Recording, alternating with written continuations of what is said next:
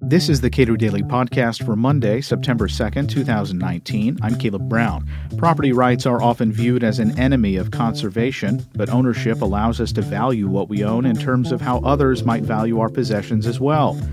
And others can hold us liable for damage done to their possessions.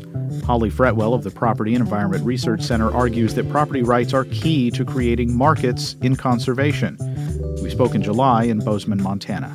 Property rights and property to one's individual self is probably the most fundamental property right that we have that allows people self-determination, allows them to choose for themselves and makes decisions for themselves, also suffering the consequences of those decisions. And there is one sort of caveat in that doing no harm onto other individuals would be a part of that property right as well.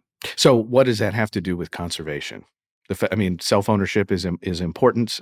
Most libertarians believe that you own yourself and you're responsible for taking care of yourself in a way. But what does that have to do with preserving land or water or timber or wildlife? Property rights to self is the fundamental right, but it is the beginning of all those rights that are really going to motivate and incentivize individuals to be good stewards of land, assets, water, other resources, and encouraging them to actually be a conservationist, even if somebody doesn't like conservation or isn't interested in conservation. As long as we have clear property rights, individuals will respond considering not only their own individual ideas and preferences, but others' preferences as well. So how do we see that play out practically? We see that play out practically when we think about actually being able to trade our resources or able to trade our lands and assets.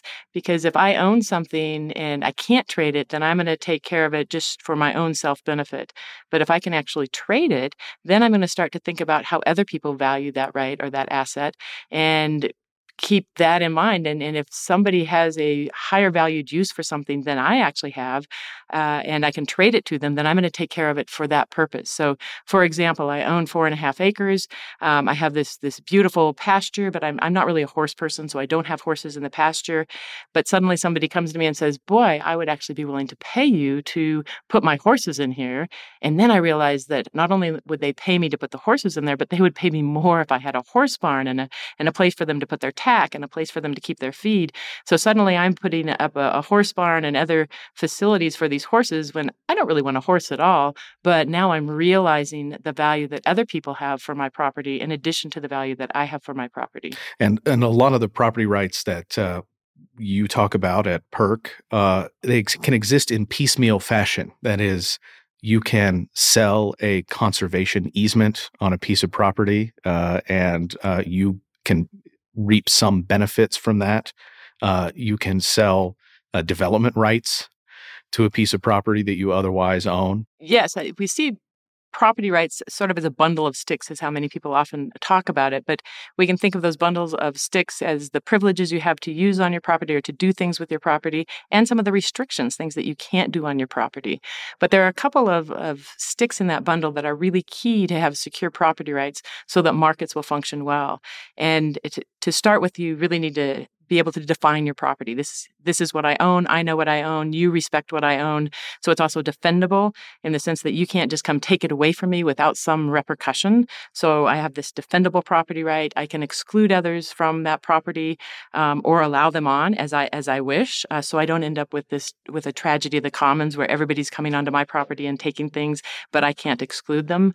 Example there being I have a beautiful garden, wonderful flowers, and every time somebody walks by, if they pick my roses, I'm not going to invest in continuing to grow those roses if everybody's always picking them. So I have this excludability, and that also that tradability that we were just talking about is really important, so that I do realize the other uses of my property and other people's values. And finally, that I'm also liable for any harm done. If I'm polluting on somebody else in the way I use my property, then I need to be responsible for that. And we need to make sure that we have that accountability. And if you have all those sticks in your bundle of property rights, then markets will work really well to motivate people to be good stewards of their assets and of their property, and to be essentially conservationists if that is the highest valued use according to society, not just to the individual, but according to everybody that has some interest in what that property or asset might look like. A lot of people have the view that essentially there is but one way to protect wildlife, to protect natural beauty, and that is to turn private lands into public lands. And I find that very problematic. If we actually look at how our public lands are being managed, they're not being managed very well. We have a huge deferred maintenance problem on our public land agencies. In fact, if you put the four agencies together, the Forest Service, Bureau of Land Management, Fish and Wildlife Service, and the National Park Service, there's over $18 billion in deferred maintenance. And when you go to these lands, you can see them. We have problems with infrastructure that's failing. We have sewer systems that are failing. So the idea that turning our private lands that are being well cared for now under private land management and turning them over to the public land agencies to expect that we're going to get better management is a romantic idea. It's the evidence shows us something quite different, and it's not because our public land managers don't care, because they care tremendously, but it's based on the incentives and the rules and regulations that they have to abide by, that they simply do not have the ability to be better land stewards. So we're speaking in Bozeman, Montana, the home of your organization, and outside of Bozeman, there's a tremendous pathway for elk to move through the United States, and they move hundreds, thousands of miles?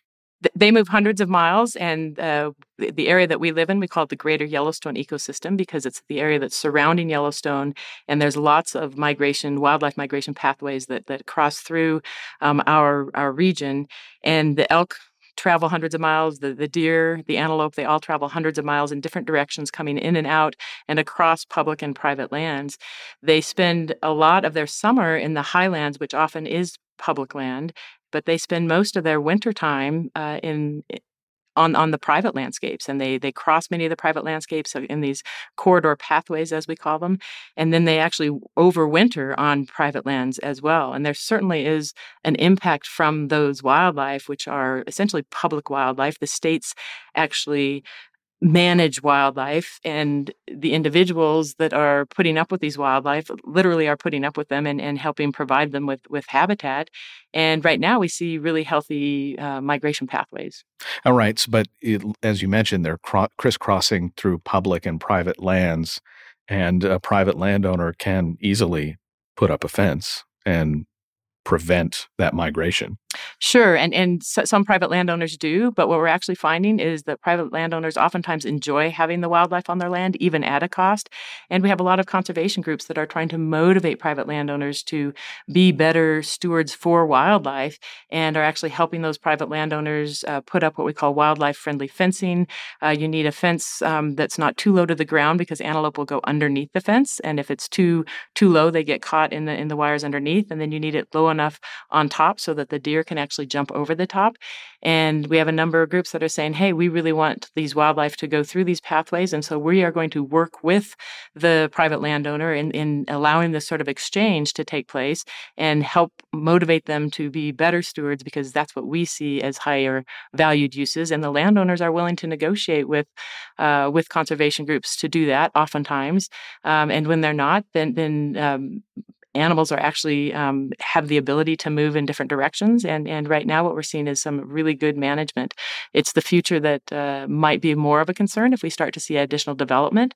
So we want to be sure that we are working with landowners and understanding their concerns and their hurdles and their challenges, so that when they do feel the need to change what they're doing on that landscape, we have the ability to make some exchanges and some trades and use that part of the private marketplace and the private property rights to negotiate, so that we see both a benefit for the landowner in what their needs are, and also for the wildlife as it comes from the basically conservation groups that are looking to help protect those pathways.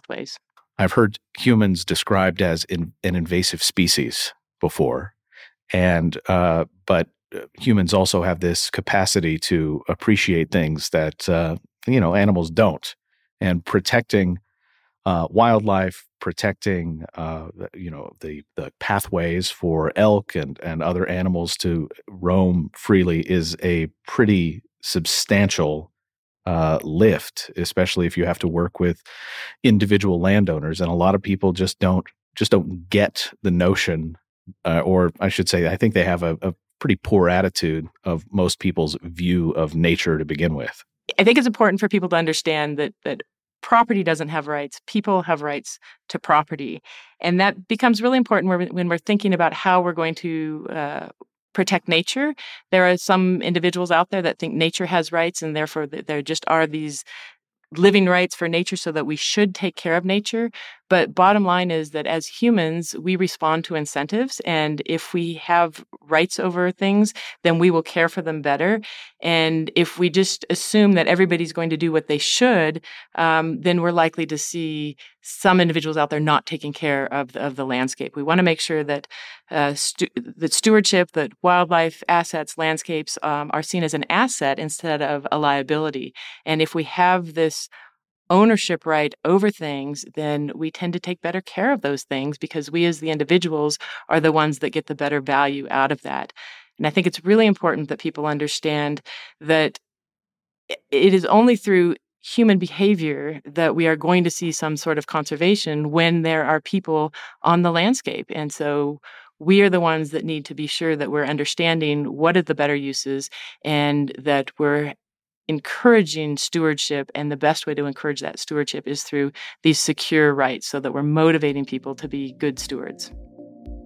Holly Fretwell is a research fellow at the Property and Environment Research Center in Bozeman, Montana. Subscribe to the Cato Daily Podcast wherever you get your podcasts, and follow us on Twitter @Cato Podcast.